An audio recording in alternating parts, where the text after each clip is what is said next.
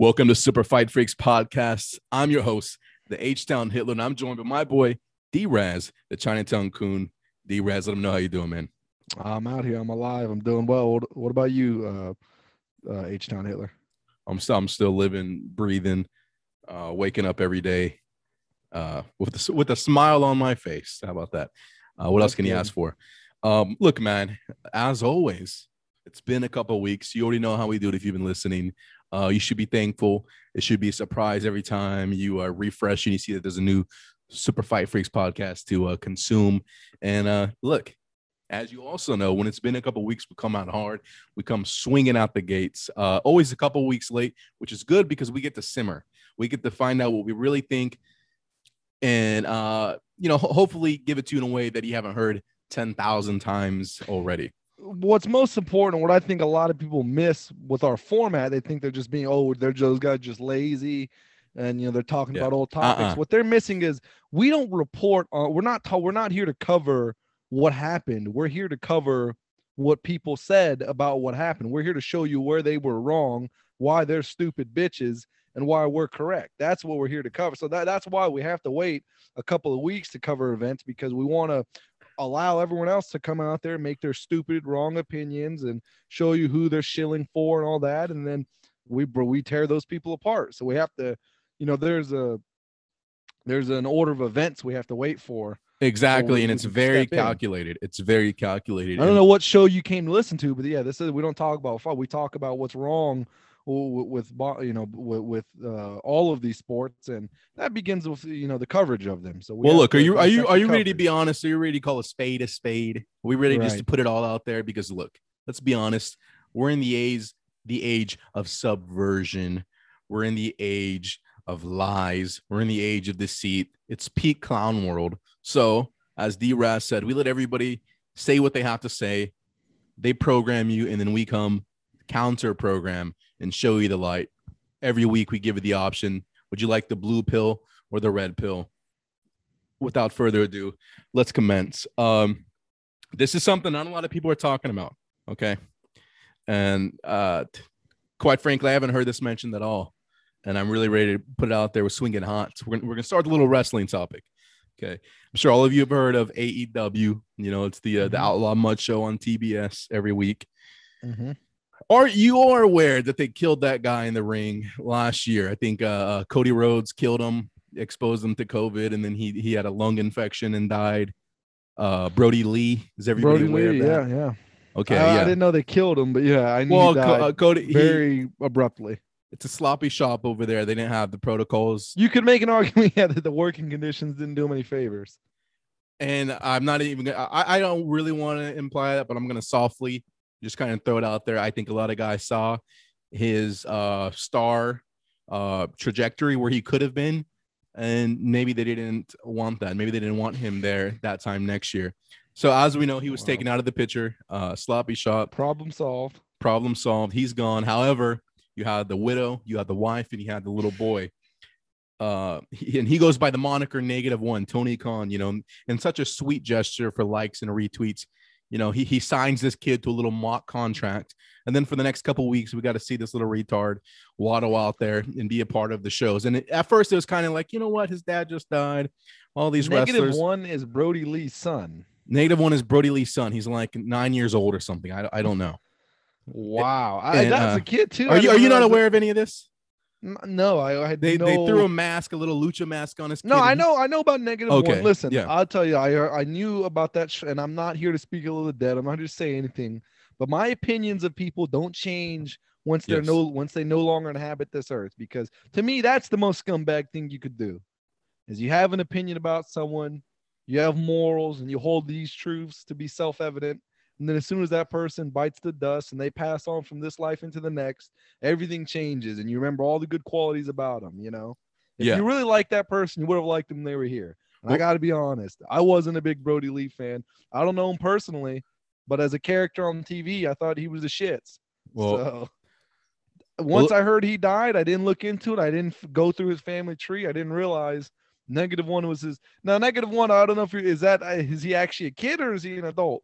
No, it's a kid. It's a fucking 9-year-old or something. It's a Negative kid. one's actually a kid. Yes, that's not anything a part of what I'm dropping. Yeah, that is a kid. I'm not going into that further. Well, he shouldn't. Yeah, all right. Go ahead. I'm sorry. Anyway, so a couple of weeks he's coming out there and he's on TV. He's cutting promos. He's actually better than most of the roster. Anyways, it's just the typical garbage, sloppy shop bullshit you come to expect every week. Mutants like Marco Stunt on there. I don't want you. I don't know who's a kid and who's an adult. He actually cut a scathing promo on Marco Stunt one of those weeks, and it was actually popping. Unfortunately, he is a child and he doesn't need to be in the ring. Anyways, he's been being, and this is where it starts to get really dark, and you really start to question, what are you watching? And this is when you really start to look around the room, open and close your eyes slowly. Look around and say, hey, does anybody else see this? What I'm seeing? Am I the only one getting these kind of vibes? Well, Brazilian woman wrestler Tay Conti, she starts being escorted out to the ring by -1, right? And she, like most women wrestlers, she dresses like a thought. It's all about her ass, pussy, all that. That's her character. So after the ring, she does her little sexy dance when she wins, and she has -1 right next to her. And there's been more than once where -1 is looking at her boobas, looking at her poopas, and she is kind of like, it's a little weird because she sees that he's looking and she kind of stops, and then they hug each other. There's a lot of IG videos being posted where she's like wrestling around with him. This is like a 9-year-old boy. Oh my God. So it's really, it's just at the stage where he's going to start liking women, but he's going to think he actively has a shot with this woman. It's going to totally cripple him. Because he's not going to find, and you're not going to find a 9-year-old girl attractive when there's like a 28-year-old girl that's trying to jump your bones in your own mind. It just really fucks with you. God, yeah, that's insane. But it's kind of like, oh, she's just being nice, whatever. Recently, she posted on either IG or Twitter, one of those things. It was like, I don't know, a picture of them hugging or something, right? And he's always shirtless too. So that's the other kind of weird aspect of this. The boy, yeah, that's why I thought he was an adult, because I've seen him in the whole. How would you think that thing was an adult? Because the Marco Stunt guy's a fucking, apparently he's an adult. I guess fair enough. Well, anyways, she posted a picture of them hugging and grappling and all that, and she wrote this comment, right? And I almost need to pull it up. Hold up, man. Give me just a moment. Actually, I'm gonna pause things and I'm gonna unpause things when I'm ready to drop this bombshell, because this needs to be said verbatim. Okay, give me just a moment. All right, we're back, and I got it here verbatim.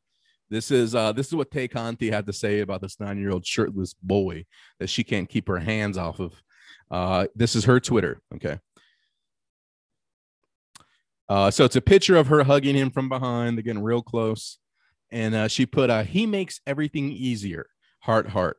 I'm so blessed to have him in my life. Then she continues with a bunch of quotes that he said to her, and she's typing these. Okay. First quote. You're too pretty and you don't need any makeup. I describe you as pretty with a funny accent. Everything will be okay. Breathe with me.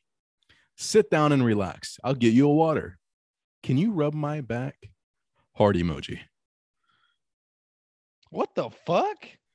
So the last one, how's that even a cute quote? Well, I don't even understand. How's that a? Oh, okay. Now, so here's my question. I had to set all that up to bring it back to this. This is the main crux of it all. Will AEW die if that favela monkey gets a -1 pregnant? Or if -1 gets that favela monkey pregnant, rather. Listen, I looked up Tay Conti and admits all that. If he gets her pregnant, is AEW done? Yeah, no, they're not done. If they because I mean, what's the difference? You let him wrestle, and he's like literally featured on the show. So yeah, I mean, there's no turning back from that. Yeah, I don't. So if he fucks her at 9 and gets her pregnant, I don't even think that's the end of her career. I mean, all right, Tony Khan will figure something out.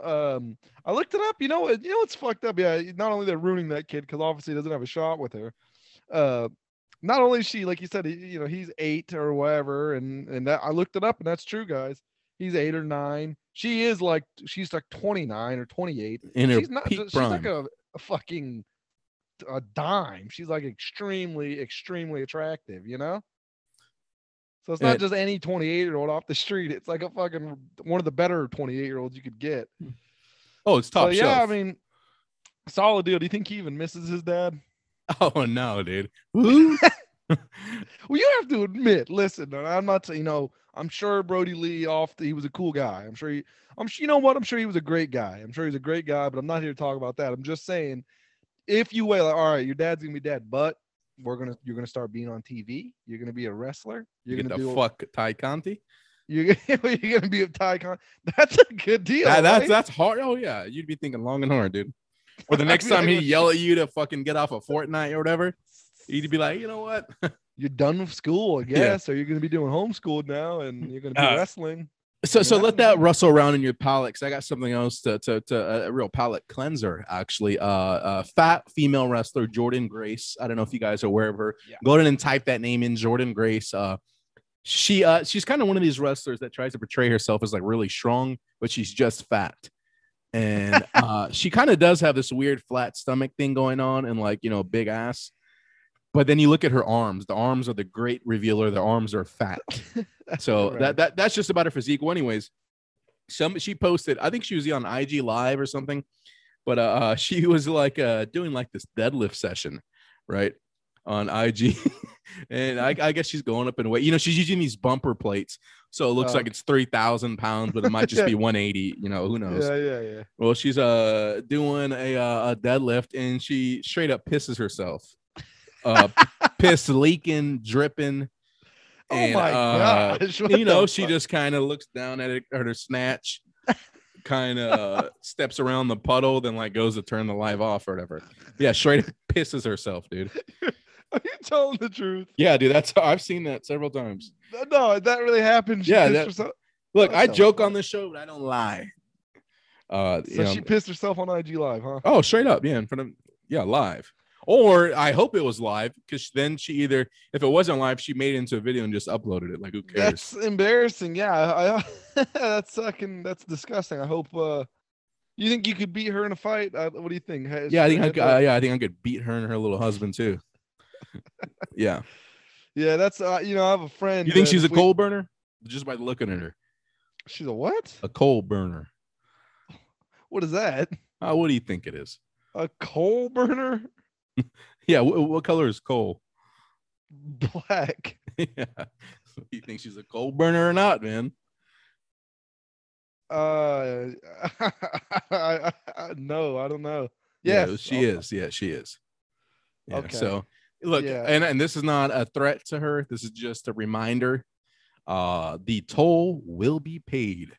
Jordynne Grace, maybe not tonight, maybe not tomorrow night, but rest assured, as always, the toll will be paid. Oh yeah. The house always wins. All right, and things are always set right. So don't worry about that. There's a really dark. This is gonna get really fucking dark for a second, but you know what? Open the blinds. Look out there. Yeah, why not? Let's get real fucking dark with it. There was just a classic example of toll paid. There was this woman somewhere in Europe, I don't remember, but all her social media like advocates for migrants and Black Lives Matter and all that shit. Well, anyways, unfortunately, she was on the train late at night somewhere in Europe, and she was one of the last people to get on that train, and she was the last person to get off. And when she got off, there was just one jogger on the train with her, and the security camera, caught it. So you can see the beginning of it. Well, anyways, he attacks her. The next morning, they find her body all mangled. So there's a bunch of pictures of her, like body just, completely raped, pillaged, killed, murdered. And the first comment on the article that I saw, it said status. Is it toll status? Toll paid. I was like, man. Anyways, it's like everything you advocated for. Well, there it was. I wonder if she had a change of heart. Oh yeah, she died. And what? I wonder if she had a change of heart in that last moment. In the last couple of breaths. You know what's crazy for us, and I feel like personally, I gotta stop you right there. We're doing this whole moniker thing. I'm gonna have to edit that out. Your name, is very common now because of the browning of America. My name is very specific. Yeah, I'm sorry. Yeah. Well, then edit it out. Yeah, but I'm you know what H-Town? You know what H? Yeah, that. I hope you do. Let's call me Hit. You know what, Hit? Yeah, and put a beep in there. Just put a beep on that last one, and let them wonder what I said. But it bothers me because and I want to get this out of my heart because and it's not healthy to live this way, but I know it didn't change for her. She just probably, when it was happening all the way up to the end, she just thought, these are some bad apples. This doesn't represent the group. This isn't indicated. This isn't a pattern. There's no data to prove it. Or I haven't seen the data to prove it. She remained blissfully ignorant all the way to the end, Pharaoh. And if she could come back, she would do it all the same. I promise you that. So that's the most. In the end, that light flashed green and that gate opened up because the toll was paid, baby.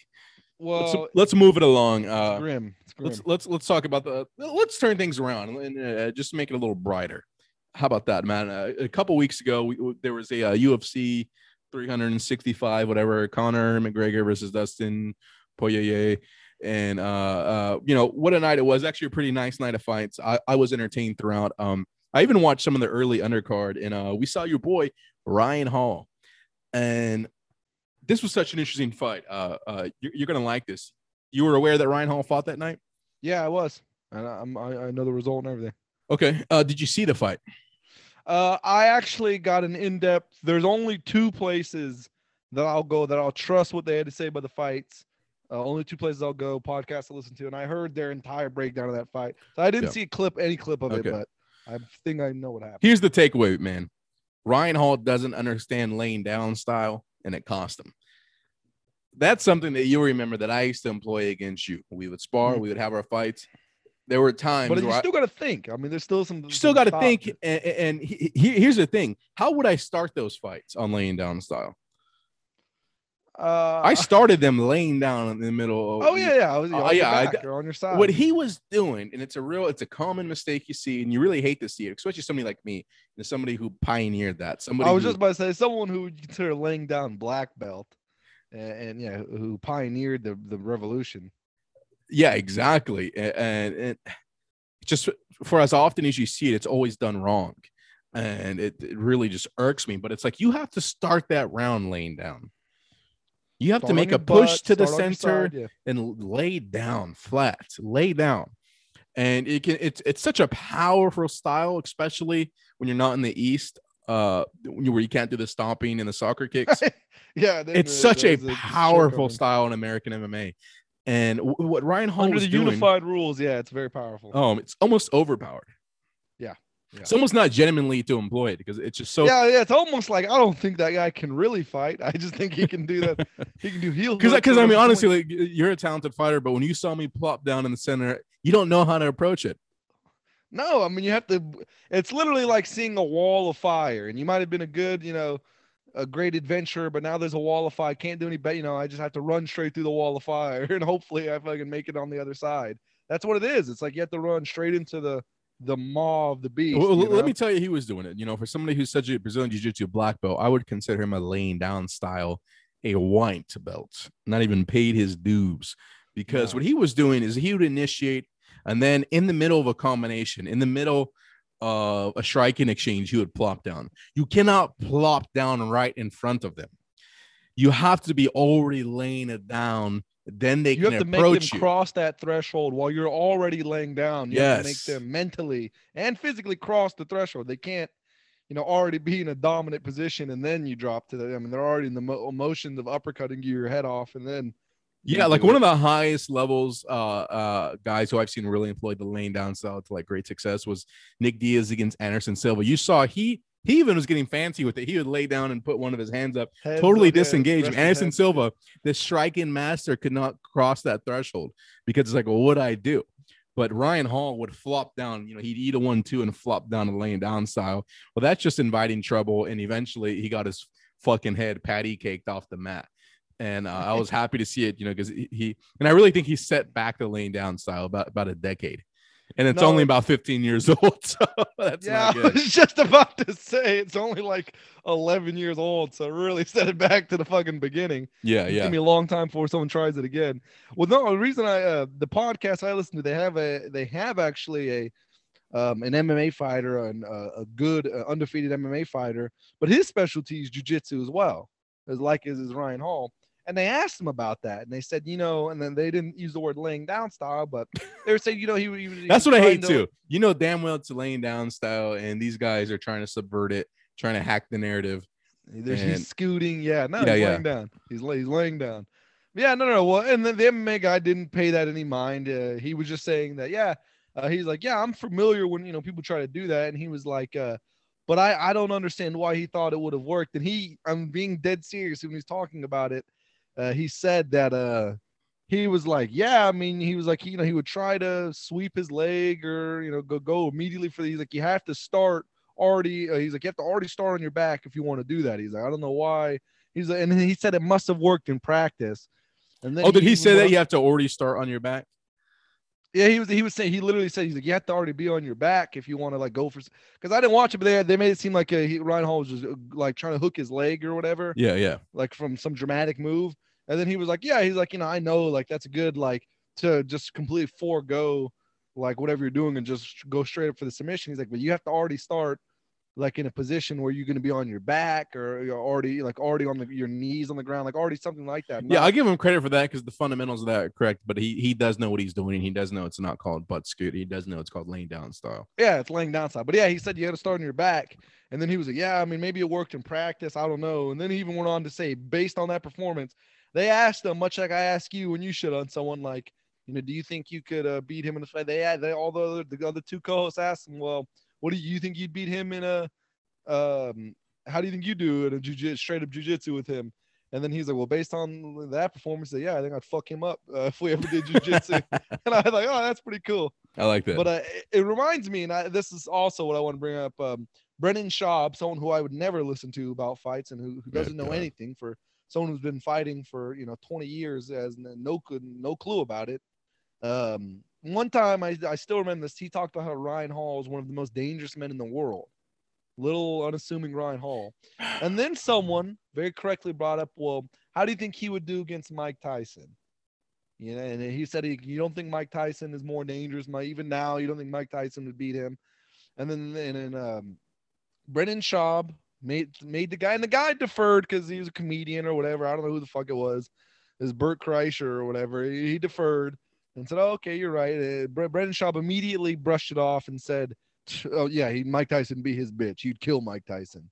And now I wonder what Brendan Schaub would say to that, because there's no doubt in my mind that Mike Tyson wrapped his hands around fucking Ryan Hall's head and he'd squash it like a grape. That's what I'm saying. We're peak clown world. It's 2021, and people think, well, with everything, we're peak clown world on everything. Yeah, I mean, we're peak clown world that professional fighters will willingly look in a camera, put their own self on the line and say that, modern day Brazilian Jiu-Jitsu is the most dangerous thing in the world. Yeah, sure. Okay. Yeah, and then I get that. Now you see Brian Hall getting made to look like a dumbass because that's all he does. And that's what the one guy said. He was like, the one MMA fighter said, he's like, yeah, it's like Jiu-Jitsu is good. He's especially how it is today. He's like, but if you want to transition to MMA, he was like, you have to, like, he was like, I don't think they asked him, he's like, the number one jiu-jitsu like players or whatever today, it's moved away from combat. Yeah, he said like he's like, those guys wouldn't be good. He's like, if you're going to be good, and like the guys we think are good at MMA today, he's like, or good MMA fighters that have good jiu-jitsu like Jacare or any of those guys, he's like, yeah, they probably wouldn't even do very good in today's jiu-jitsu. He was like, it's not even fighting. He's like, it's moved away from combat. When not even fighting. When Royce Gracie and whatever, when they started pushing this Brazilian Jiu-Jitsu concept, Gracie Jiu-Jitsu, it was tailored towards combat. Maybe tailored towards street fighting and street defense, whatever. But it was tailored towards combat. And now it's fucking tailored toward intricacies and subtleties that are just so far removed from combat. Exactly. And that he was saying there, he gave advice to Ryan Hall. He's like, he's like, if you want to have your fighting style, he's like, it can be mostly like your end game is getting it to the ground to do some jiu-jitsu. He's like, but you have to like clean it up. He's like, it can't be what you're doing now. He's like, it's especially better guys who can exploit that. And I just laugh. It's like, okay, maybe Ryan Hall would be able to put a triangle choke on Mike Tyson. Maybe. I don't even think he would.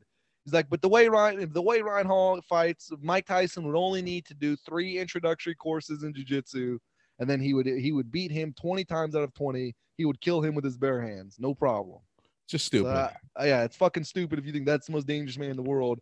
And the only thing separating him from Mike Tyson is 3 introductory classes, And then as soon as Mike Tyson figures out how to stay standing, it's fucking end. And I don't even think it needs that. But all right, that's just something I always remembered. Let's continue on with the fights. That was let's fast forward that night. One of the other fights I wanted to just quickly mention something was did you see the Shano Jogger fight? I didn't see it, but our good friend the show likes that fighter, and he said he did very good. Yeah. I mean, he punched at 90% connect rate or something absolutely absurd. Yeah, he fought now the new tough guy in the world, because he got his ass destroyed. Okay, fine, whatever. The thing I want to talk about, the thing that really stuck out to me, was this little basketball taunt he kept trying to force feed us throughout the fight. Do you remember what I'm talking about? I didn't watch it.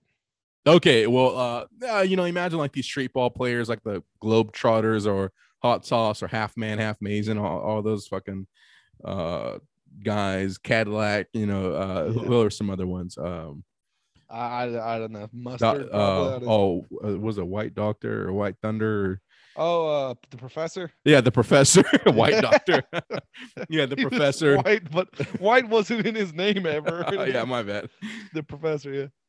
So those guys, all those stupid little dribble tricks they would do, we're just like going through both legs, like, whatever.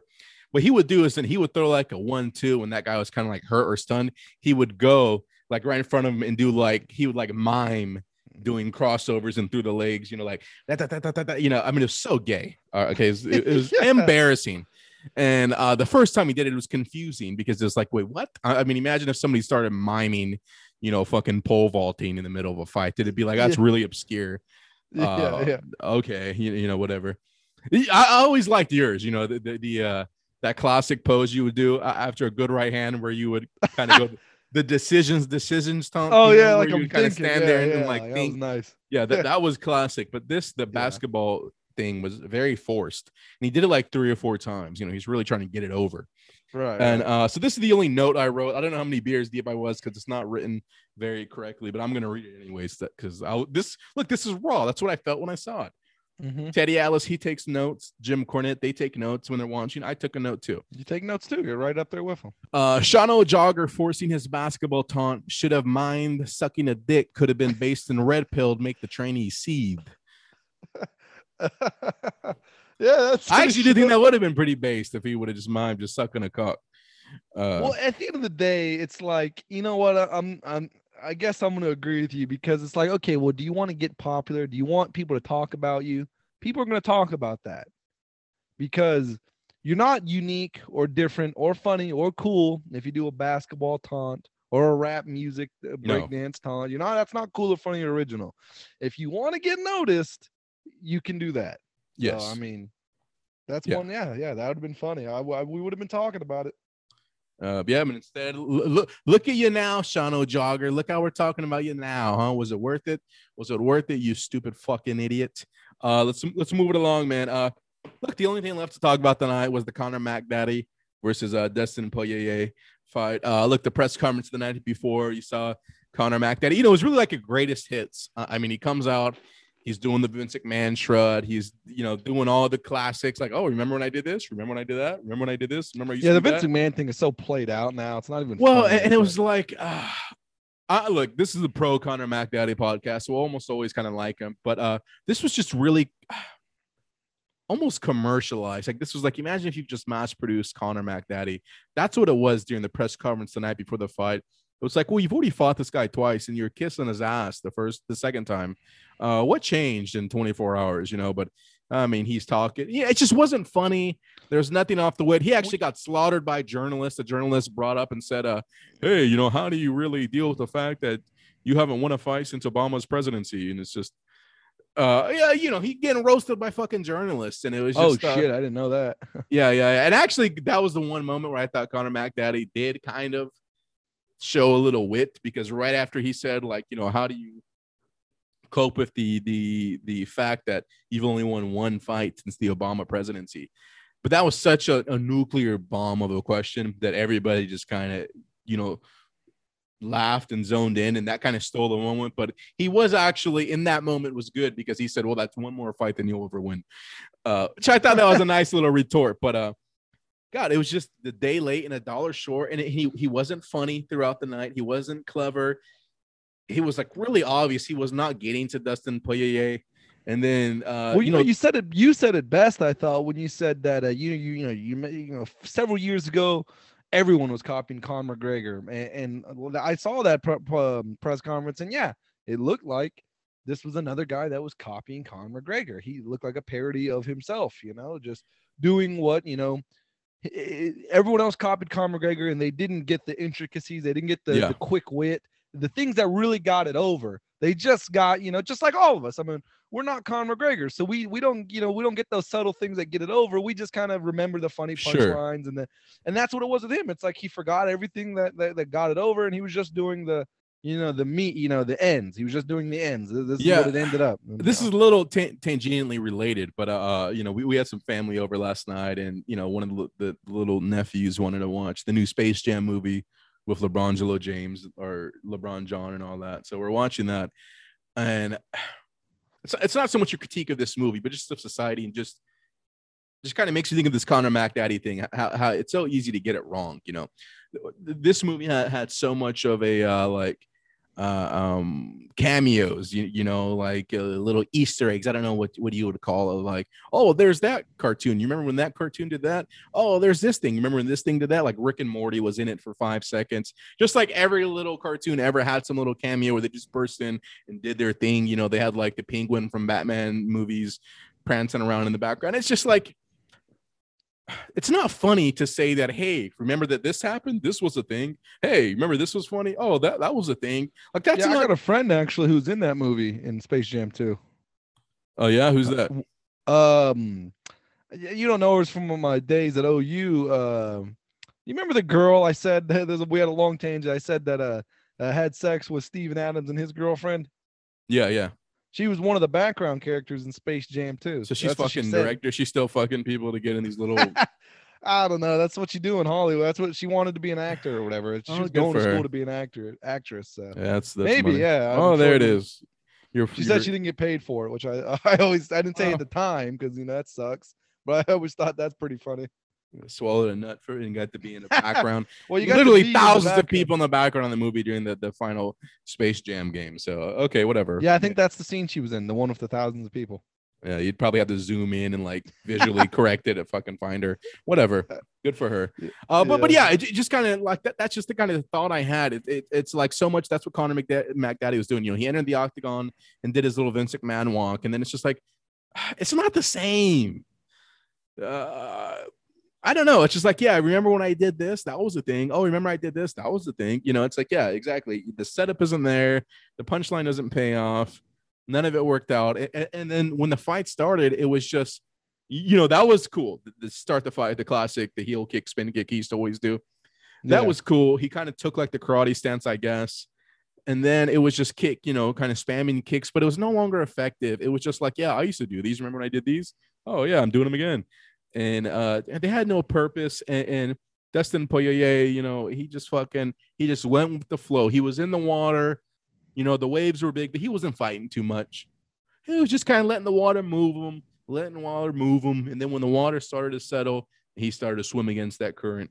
And what do you know? He made it across the river easy. And that's really my only thoughts on the fight. And that you look at these, let's throw the first fight out the window. It happened so long ago, right? It was so quick. I say we just throw that first fight out the window. Let's look at the last 2 fights they had. And it's like, in these 2 fights, did Conor McGregor hurt Dustin Poirier? Yeah, he hurt him with his fist. Okay. What else did he do? I think that's it.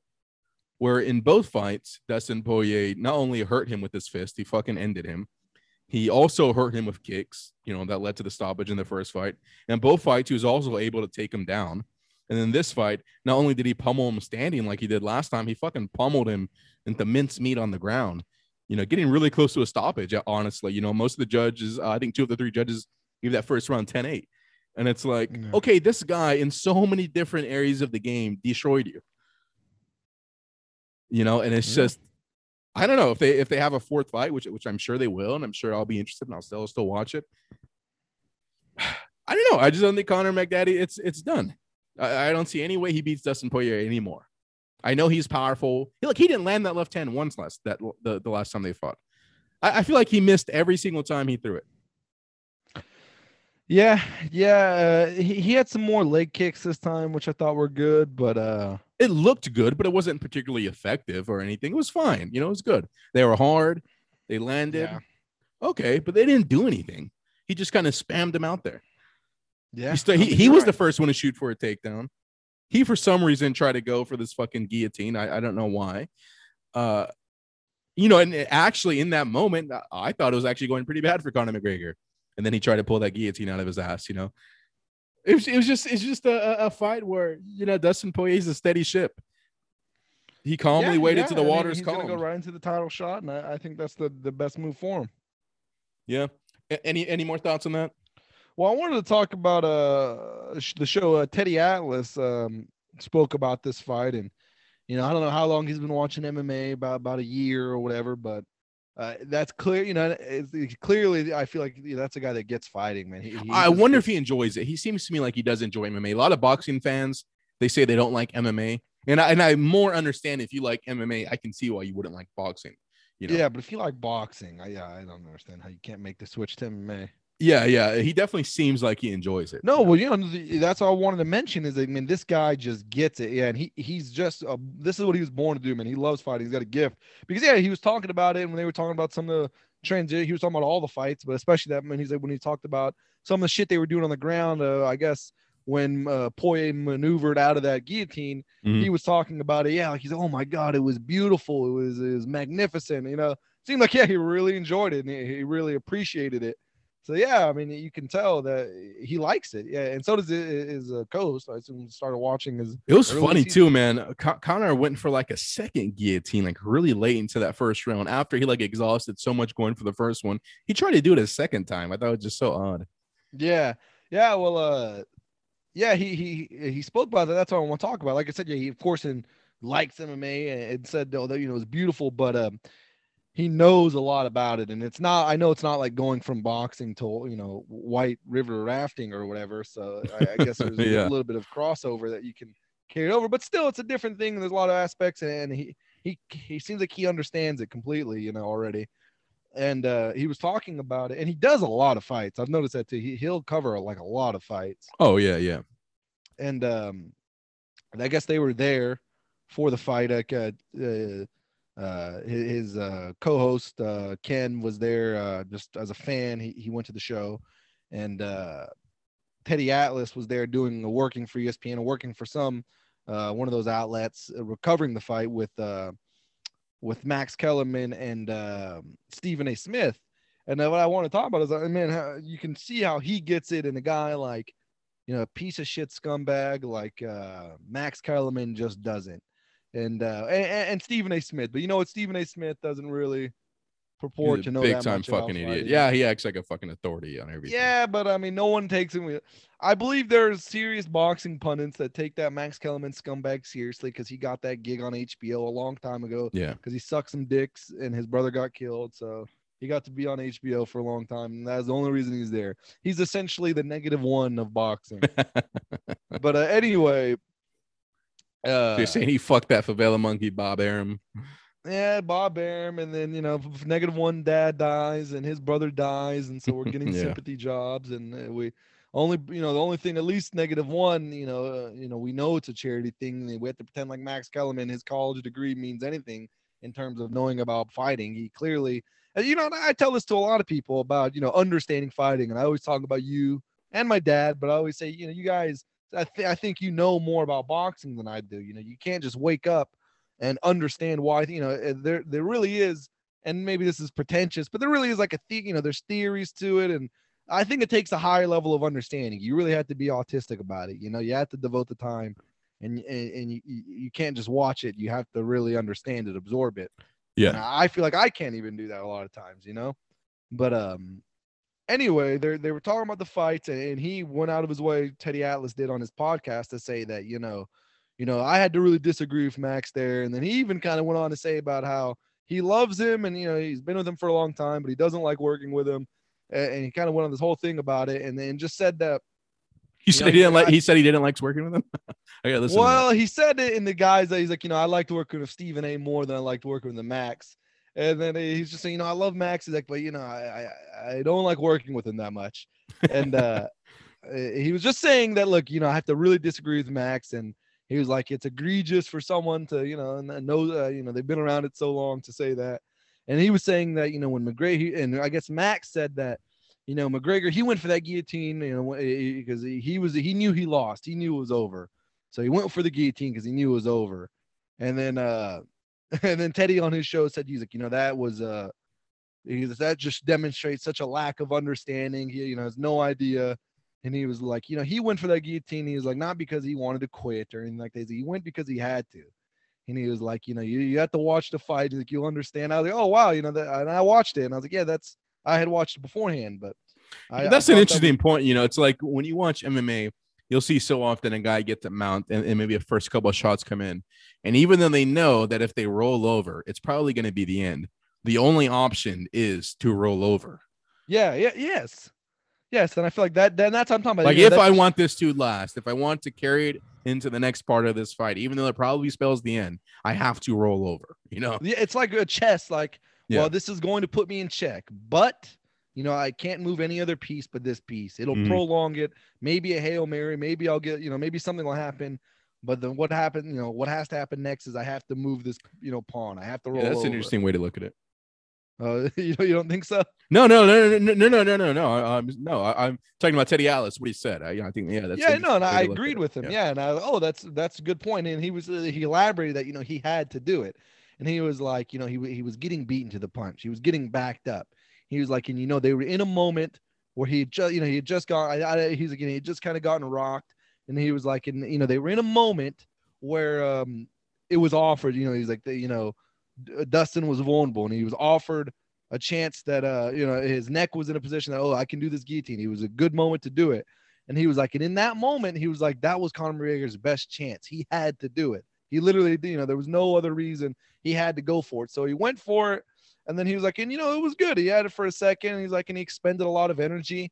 And he's like, and then things went from, out of the frying pan into the fire, got worse for him. He was like, but that was not that was a moment where, he had to roll the, that was it. This is your chance, and if things haven't been going good, so there you go. And I remember, I had already watched. I haven't watched it since I heard him say that. But at the time, I remember thinking like, oh yeah, that's a really good point. That I believe that to be true. Yeah. And that happens all the times in fights, and MMA probably even more than boxing. But that'll happen all the times when, like you said, especially in MMA, you have to, I have to give you my back, or or I have to go for the takedown right now, or something. So something that you really. It's maybe not in your best interest, but you have to do it in that moment when there's a good opportunity to, Yeah. No, I agree tenfold. And then, like I said, he went on to bury Max Kellerman for his lack of knowledge, and I really like that. I like that a lot. Yeah, he's a fucking clown, man. There's some guys nowadays, and I'll listen to them commentate. Like, I don't think Brian Kenny is terrible, but it's just. I don't know when it changed, but listening to ESPN, it's with Top Rank. The commentary is as worse as it's ever been. You listen to the Zone and their DAZN fighters, DAZN fights. It's as worse as it's ever been. I never hated Brian Kenny. I don't like listening to him commentate now. And I haven't listened to a Showtime broadcast in a long time. But I can only imagine it's similar. It's just, God, you just don't get a good fucking take. It's just constantly lying to you, and it makes it just unbearable to listen to. Go ahead. Well, I'm saying, they talked about that too, and Teddy Atlas has been talking about it for years, and he even said that he's like, it was before the promoters got into these networks. He's like, I worked on ESPN Friday Night Fights. So he's like, I worked on it for. He's like, I was there for 21 years or 19 years, however many years it was. I was there for a long time. And he's like, I said plenty of times. I said that this was going to be a bad fight, or when someone didn't live up to expectations, I said it. And he was like, and maybe sometimes the promoters didn't like that. He's like, but we didn't work for the promoters. He's like, I had a job with PBC, and he's like, I worked on ESPN for Friday Night Fights. I did that for 19 years. He's like, and then when PBC came and now they were running it, he's like, I was there for less than 2 years. I was there for a year and a half, and then they let me go because I was saying that, and he was joking. He's like, I said the opponent came here on crutches. He's like, they got mad because I said, oh, his opponent showed up on crutches. Don't expect much from this fight tonight. Don't be too impressed. So, and he was like, but he was saying, I don't think people are stupid. I think people know that But what's unfortunate is I do think people are stupid, and I do think people buy it, you know? And that's why we do this. Oh, show. Yeah, I really do think they do. Like, like the UFC, even the commentators are, again, working for the promoters. It's not as bad, but it's still bad. Like, the UFC can be terribly biased. The commentary can be very one-sided. But on average, it's still just more palatable than the level of shilling you get. But yeah, I think that the commentators should work for the broadcast team, which should not have any bearing on the promoters. They should not be linked. Yeah, look, it is biased, but all of those big UFC cash cows, for the most part, they still all met their end, or there were still some bad financial moves that happened that I don't think were hindered by anybody. Well, the difference is they're not being put in. I don't mean to cut you off, but the difference is the UFC, even though the commentators are working for the promoters, the product is generally the best product that can be made available. So they're not put in a position to make slop look like gold. They usually, even though they are biased, and I think they do shill, and the commentary can be very one-sided, you are usually getting the creme de la creme product that can be offered to. Usually are getting the best fights in that division.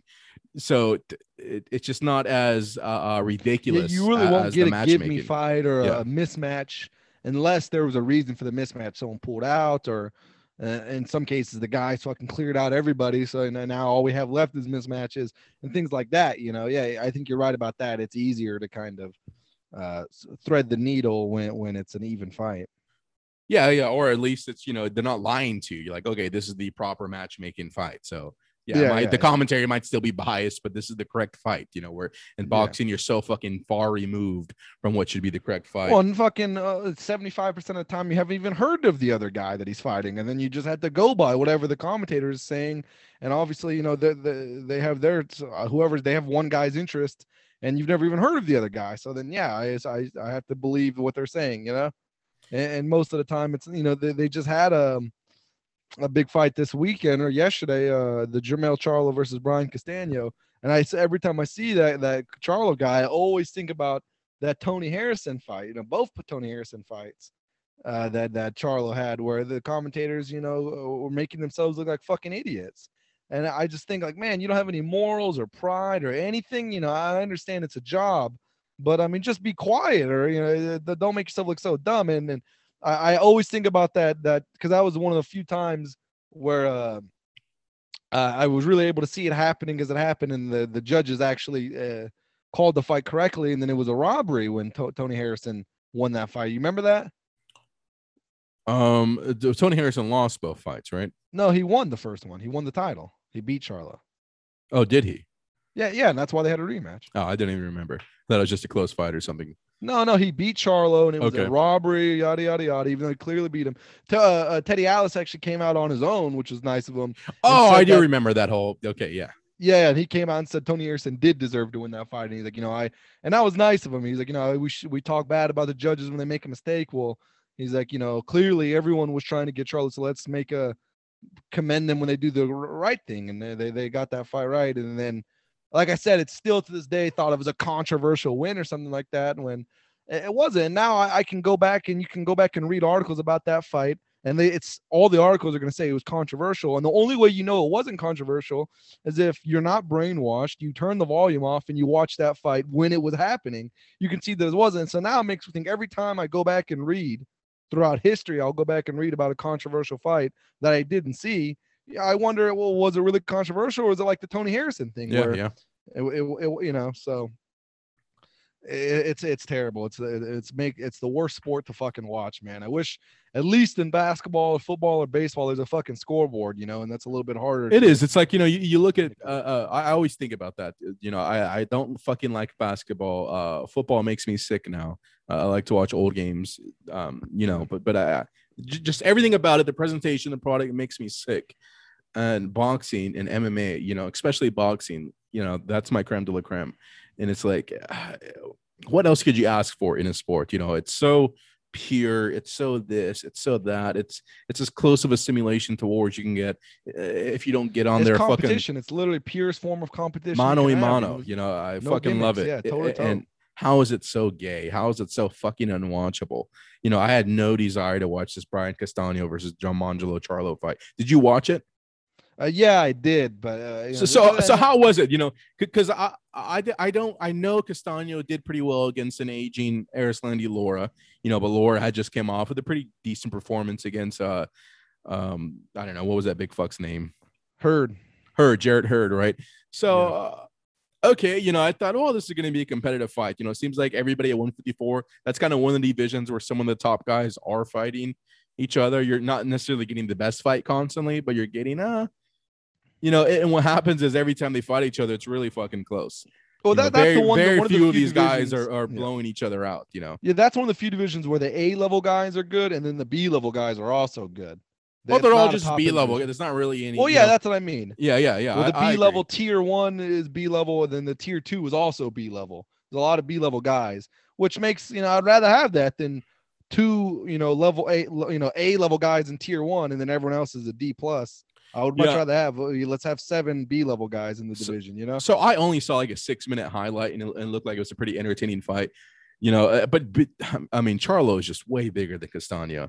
And, Charlo is, in my opinion, a little bit worse of a boxer than his middleweight brother. There's no jab, really. He just kind of strikes with authority, jumps in and out, and just kind of wades water till he does it again. Sometimes he attacks pretty relentlessly. He's pretty conditioned. He seems like he hits really hard. You're very explosive, but he doesn't do a lot to stabilize you. But it's like so obvious when you watch a guy like this. It's like, I haven't really seen Castano fight, but all the highlights I've seen, I mean, this is a really small guy who's not necessarily being evasive coming towards you. He's just coming straight towards you, and these guys are not jabbing. They're not doing anything to nullify him. They're just trying to pick their spots in between his barrages as he comes in, as he exits. It's like, I don't know. It just seems like it should be pretty academic to beat a guy like that if you're elite. And it's just, I don't know. What was your takeaway of the fight? What did you think about it? I wasn't too versed with Castano either. All I know is that in an age, and I do respect this, of boxing, the Manny Pacquiao's and Floyd Mayweather's of the guys kind of staying close to their natural rate is gone. In today's boxing, everyone is getting bigger. The average height, everyone is much bigger. Yeah. Here's a guy, Castano, who's only 5'7". They say 5'7.5". I don't know. He's 5'7". No way. Yeah, he's 5. Yeah, so I don't. Yeah, I think he's 5'7". Okay. So you have a guy at junior middleweight where it fucking looks like the average height is 6 feet tall, probably. And they're all about 6 feet tall. So you have a guy who's 5'7". And you look at Charlo, he has a great physique, Charlo. Oh, 154. He's cutting weight, shredded, and not much fat on him. You have a guy like Castano who's 5'7", so is already very short. He's not even muscular. He has got a little flab on him. He doesn't have a tremendous physique. If you had to ask him who's bigger, he could easily be welterweight and be fine. Yeah. That Castano guy's got a little flab on him, so I could tell that he doesn't have that impressive a physique. He's not. He doesn't struggle to make 154. He probably walks around at 160, if that. He's 5'7", got an okay body, but he's got some extra weight to lose. He's nothing. He's not gaming the system at all. He's much shorter. And he's going to be much smaller. Charlo was way bigger than him, bigger than him, taller. He was way bigger than him. And so I looked up before the fight this Castano guy because I had heard of him several times. I'd never actually, other than highlights, I'd never seen him fight. I saw he had the draw against Lara, and I chalked it up more to, an indictment against Lara, not necessarily anything had anything to do with Brian Castano, which I guess is unfair. But he's had some decent fights. He's fought some guys with some decent records. But he just recently won his belt from a guy named Patrick Teixeira, who was like a shitter, but was the champion and, again, was like 6 feet tall. And I watched the highlights of that fight, and Brian Castano did wash him. He won like every round. Mm-hmm. So that's not an easy thing to do. We're going to be a shorter guy, the smaller guy, and he walks people down. He doesn't hit all that hard. He doesn't have one punch knockout power. So, he's just breaking people down. I think it's a hard thing to do. Always going to be undersized. And you go and watch the fight. And I was curious because Charlo was a big favorite. He was like a 4-1 favorite. And if you watch Charlo, of course, he does usually win. He's only lost one fight before this. Only had one loss and 35 wins or whatever the fuck. but he always hasn't exactly won a majority of the rounds though. Even in the fights where he gets the KOs, he loses. He always has trouble. Yeah, much like Deontay Wilder for a long time would lose like always the first 4 rounds, and then he would spectacularly KO the guy in the 5th round. Then you forget about like, oh, he probably lost every round up until then. Mm-hmm. Same thing with Charlo. I remember Charlo losing to John Jackson and clearly losing, and then he knocks him the fuck out. It happened a lot of times where he was clearly losing, and then of course the Tony Harrison debacle, which I think he did lose the first fight fair and square, and I thought he was clearly losing the second fight all the way up until the 10th round or whatever when he spectacularly knocked him out. Anyway, this fight goes, and Castaño was tougher than advertised, and even though he wasn't, he had a high guard, and he had his high guard, and he was just picking off shots, walking Charlo down, and just throwing a barrage of punches. Nothing was too accurate, but just overwhelming Charlo. And dude, even hurting Charlo. It looked like hurting him. Yeah, dude, he rocked him really hard. I think in the 3rd round, rocked him really hard, had him out on his feet for just a split second. One of those hooks where they're both hooking, and then his landed first, and then Charlo kind of like legs buckled for he did a little wobble, rocked him really hard, hurt him. And just walked him down, made him fight his fight the whole time, kicked his ass. He really kicked his ass, and I thought walked him down the whole time. Down the stretch, about the 10th and 11th, Charlo hurt him again, and now he's more tired, and he couldn't quite get him out of there. Or he wasn't close to getting him out of there, but he hurt him badly. And so in my book, he won maybe like 3 rounds. Yeah, so 3 rounds to 9. Castaño wins this fight easy. And of course, it's a draw. One of the judges had it 117-111 for Charlo. And not to mention, they're in Texas. They're in Charlo's hometown or home region. From Houston, they were in San Antonio. So they're in his home region. The crowd was going wild for Charlo. And somehow Charlo says he thinks he won the fight, that it was a robbery. But no, Castaño whooped his ass. And he was clearly the B-side, and the commentators the whole time. Eventually, by the end of it, they were calling it kind of down the middle. But in the beginning, they were not giving Castaño much respect, but shocking. No, he was hitting him clean. Roughing him up. He wouldn't throw too many jabs. He would come straight in and throw a right hand straight to the body, and that would hurt Charlo. And then he would get him on the ropes and just unleash a hook uppercut or whatever. 4 punches, a volley, and it worked, man. He was beating him the whole time. I thought he won about 9, maybe even 10 rounds. There were some close rounds, but Charlo really was fighting Castaño's fight the whole time. It looked bad, and this is kind of Charlo is always his problem. Is like I said, he loses rounds and can kind of usually erase it with the big knockout, and he just couldn't hit Castaño. Funny enough, being that much smaller than him, I think it makes Charlo look really bad. Well, if you don't jab, right? If you don't jab, like a consistent kind of jab, and you also kind of, that's really the crux of it. If you're not jabbing, it's really hard to hit somebody if they're pressuring you, to like hit them the way you want to hit them. Right. If you're not gonna jab, if he can just walk forward, and it seemed like from the highlights, again, I only watched 6 minutes of a 36-minute fight. Very categorically chosen clips. By whatever the person wanted to convey. That's all I saw. Probably a back and forth fight. Yeah, and it's like, I didn't see a lot of head movement. I just saw, I'm just going to stick on you, like white on rice. I'm just going to go forward. If you're not throwing a jab, it's really hard to, Charlo likes to stalk and then choose when he wants to do the knockout. He kind of needs you to stand at a certain range or just kind of be able to place his shot. But, that reticle is not getting locked on when Castaño just moves. And it's because he doesn't jab, Yeah, and he was overwhelming him with a lot of punches. I think that's another thing.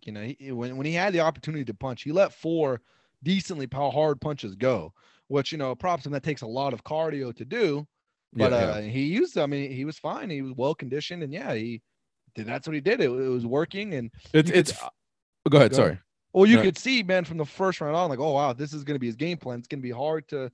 It's working, but it's going to be hard to do. But I think the fact that it was working kind of motivated Castaño, because he was able to find some success, and he didn't change it until Charlo eventually got a good counter punch off in like the 10th round. He didn't then he kind of was cautious the rest of the fight, but the last, 2.5 rounds, he was like cautious, but before that, he was roughing him up, the whole time. And it was a lot to ask of him. He got to throw a lot of punches, but he did. And, big props to him. Did Charlo clinch ever too? That's what I'd be thinking. Why not just hold this little fuck when he comes up to you? Right. No, didn't clinch ever. Just had his hands you're way bigger. Lean on him. Castaño was leaning on him, if anything, that's funny. trying to get close to him. And then why do you have to try to separate or try to fight in a phone booth? Fucking grab his stupid ass, put him in a single collar. I don't know. Break him down. Yeah, I don't know. Maybe he was punching hard. I don't know. Break him down, but yeah, he would just hold his hands up, and then obviously if he's throwing a decently hard, it's what I like to do when I fight. Throw a volley, and they don't all have to be pretty, and they don't even have to be textbook. If you are, if you send out 4 missiles, I mean, he's just gonna have to cover up. It's funny, like you watch this fight and you compare it to like the Sean O'Jogger against the green-haired Zoomer from the UFC a couple of weeks ago. The toughest man in the world, the new strongest chin ever, never will be knocked out. That guy. You compare him against, you watch his performance and the problems that he had versus the problems that Charlo had from that opposite end. It's like Sean O'Malley was going up against a guy who would only punch when Sean O'Malley would stop moving, and Sean O'Malley was spamming straight punches, jabs, 1-2s, moving, would move like crazy whenever he got in and reset and do it again, jab, jab, jab. And the short guy would never fucking punch his way in. Right. And then you look at this same fight, from last night, right? Brian Castano being the shorter guy, punching as he moves forward, punching his way into the distance, not really head movement, not doing anything but punching, but Charlo not jabbing. Yeah. And you see how like you look at the similar two things trying to happen or should be happening in this fight. The taller, bigger guy should be not letting the little guy get close. And you see, like in both of these instances, the opposite guy had success. Sean O'Jogger throwing jabs, throwing straight punches, and then, but the little guy not throwing punches on his way in. And that's one thing that seems so counterintuitive as a shorter guy. If you're going to go forward, it's like you have to throw shots as you go forward, whether it be a jab or something. You have to do something as you're trying to cross that bridge. Yeah, and I think that's a good way to look at it, that these are literally just one adjustment in these two fights, and it makes a big difference, So let's move it along, man. Did you have anything else you want to say about the fights last night? I didn't watch anything. I don't even know what else happened. I knew that fight there's nothing much else. You think they're going to do a rematch or what? I don't know. What's the big fight to make? Is there a big fight to build to in the 154-pound division? I mean, well, that was the big fight because that was the undisputed title. That was I guess you do a rematch. I mean, is there anything else? I mean, it's funny. If you're from Charlo's perspective, I'd almost think, like, look, I was the A side. I'm sure he got paid a lot more. Yeah. Like, well, fuck it. Well, that's what I'm saying. What else do you build to? Is there something else big at 154? No, that's all the belts. I mean, that was the undisputed title. Those are the two guys. It's funny talking about belts and undisputed titles. I've been interested in this particular niche project I've been wanting to do. It's very specific. So, of course, I had to make a fucking Reddit account because as gay as Reddit is, it really is great at like talking to people that are doing something very specific. I mean, you can get some really fucking particular subreddits out there and you're just talking enthusiasts of that subject, whatever. While I'm there, I'm thinking, let me see what Reddit/boxing is up to. Let me see what the big topics are. And it's like, God, you just don't fucking get it. And it drives me up the fucking wall. What are you guys talking about? Wake the fuck up. And, these are all guys who have taken the blue pill or don't even know that there's a choice. Right. Yeah. But it was this topic and, it was phrased as it was really framed as just, hey, we're just all a bunch of boxing fans. Let's just talk boxing, guys. Let's be positive and talk boxing. And it pretty much named everybody that wasn't, like the big three in heavyweight boxing, not Wilder, not Joshua. So it was like Usyk, is that his name, right? Alexander Usyk. Yeah. Okay, Usyk, Joyce, Joe Joyce. Who are the other motherfuckers on the rise in that division? There's a lot of them. Daniel Dubois. Dubois. Whatever. It's just 4 or 5 of these shitters. Dillian White. Yeah. Sure. Yeah. It's 4 or 5 of these shitters. And it said, I guess since all the belts are either with Fury or Joshua right now. Yeah. They were saying, which one of these guys is most likely to be able to hold one of those belts, and so everybody's talking back and forth. And it's like, are you guys, how long have you guys been watching boxing? I tell you right now, there's enough belts for all of those guys to hold one of those belts all at the same time. There's no reason why there's only could be one of them could hold. They could all hold these belts, one version or another at the same time, including Joshua and Wilder. There's enough belts for everybody to go around. And it's like, you're also, that poll is so stupid because then you imply that the only way to win one of those belts is to beat one of those guys. How do you think I don't know. Again, maybe I'm speaking out my ass and I probably am, but what I'm about to say is true 80% of the time, if not 90%. if not 95% of the time. Your favorite elite fighter in every division, look how he really won that title. More often than not, he did not win that title by beating the champion, by beating the guy. He won that title because the guy vacated one of those belts, and then he was chosen to fight for that belt against some shitter. More often than not, the top fucking belt, the top fucking guys did not get their belt by beating whoever was the fucking number one guy at that time. No, of course not. Of course not. I mean, it's like, so that poll, you're looking at everything from the wrong fucking, like, wake the fuck up. This is not what you're. Well, it's almost like if you like boxing, and and I'm not saying we like boxing, but if you do like boxing, look, like, okay, will Daniel Dubois hold one of those titles? Yes, probably, if he wants to, sure. Will Anthony Joshua? Yes. Will Joe Joyce? Yes. Will they all will? Yeah, I mean, if they stick around long enough, yeah, we'll get a couple. But I mean, yeah, look, it's almost like if you like boxing, it's almost like, what do you want me to do? Like that, that's. They're telling me, that's like winning a Super Bowl, or that's like that's like the World Series. I mean, what else am I supposed to be going for? Like, the guys don't fight other guy. Spence and Crawford aren't going to fight. It looks like Joshua and Fury aren't going to fight. I don't know. Like, all we can ever root for is to win the belt. The best isn't going to fight the best. And so, I mean, there's not, as from a fan's perspective, it's almost like, well, what is going to matter to me then? You can never really know who's number one. You even got this Teofimo Lopez. He has several belts, right? And he's making a mandatory defense, or he's supposed to be making a mandatory defense, and then he got COVID or whatever, and now the fight's getting pushed back, right? He's fighting a guy from Australia, and he's got several belts, and he's defending them against this guy from Australia, who's the mandatory challenger. And now, since it got pushed back, they did a purse bid, and the Australian promoter guy, he won the purse bid with some big amount of money, and so that guy said, okay, well, we want to put it in Australia. That's where we want to have the fight. And Lopez said, well, we're not going to go to Australia. If you guys do that, we're going to vacate the belt. And then the promoter, their opponent, said, okay, well, then vacate the belt. I mean, we won. We're going to put it in Australia. So it's like, okay, there you go. Now that guy's the world champion. What does it mean? What does it all mean? Look at Canelo. Does Canelo have a title at 175? He vacated it, but he had one, right? Yeah. How did he get that title? He beat Sergey Kovalev. Okay, who did Sergey Kovalev beat? Eleider Alvarez. Eleider Alvarez. And who did Eleider Alvarez beat? Was it Sergey Kovalev? Kovalev. Maybe that one. No, that one's not, because Sergey you asked me one more time. Well, who did Sergey Kovalev beat for that belt? He beat a guy named Sharbransky for the vacant title that Andre Ward vacated. And that's what I'm saying is most of the time, I know he didn't beat Andre Ward for it. No, most of the time, you look at whoever was the top guy, he's not going to lose that belt to another top guy. He's going to vacate it, and then they're going to make some guy you've never heard of versus Andre. And then who's the champion now? Who fought for the belt that Canelo vacated? Who fought for it? Joe Smith Jr. and Maxim Vlasov. Two guys you're never going to hear. Now Joe Smith Jr. is the champion. So there you go. Yeah, it's just that's all I was trying to say, is that you take any belt you want. Who your favorite? Look at Errol Spence. How did he win his belt? If you just keep going, you're gonna say, oh, eventually, you'll see. It's just a vacation. And no matter what, how did he win his belt? It's never the guy.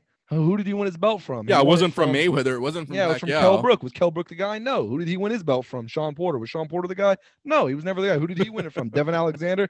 Was Devin Alexander the guy? No. Who did he win it from? Randall Bailey. Was Randall Bailey the guy? No. So I mean, look, it's fucking now we went back. Me and you just went back a decade. We backtracked 15 years of the belt. The guy has never once beat. That belt was never once around the waist of the guy. Who never once touched the guy's hands in the last 15 years, and somehow Errol Spence is the guy. Oh, bullshit. Or if he's the guy, it certainly isn't because of that fucking belt, because we just talked about that belt's lineage, and it was never in the Mayweather residence once, or it was never in the Pacquiao residence once. So there you go.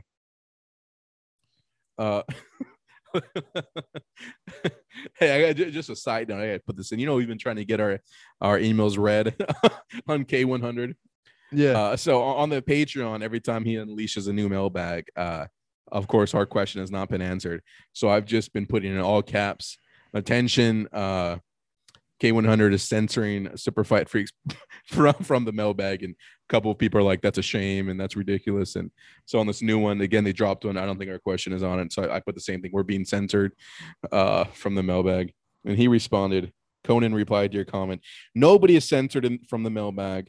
Are your emails short and do they contain a question? That's absolutely ridiculous.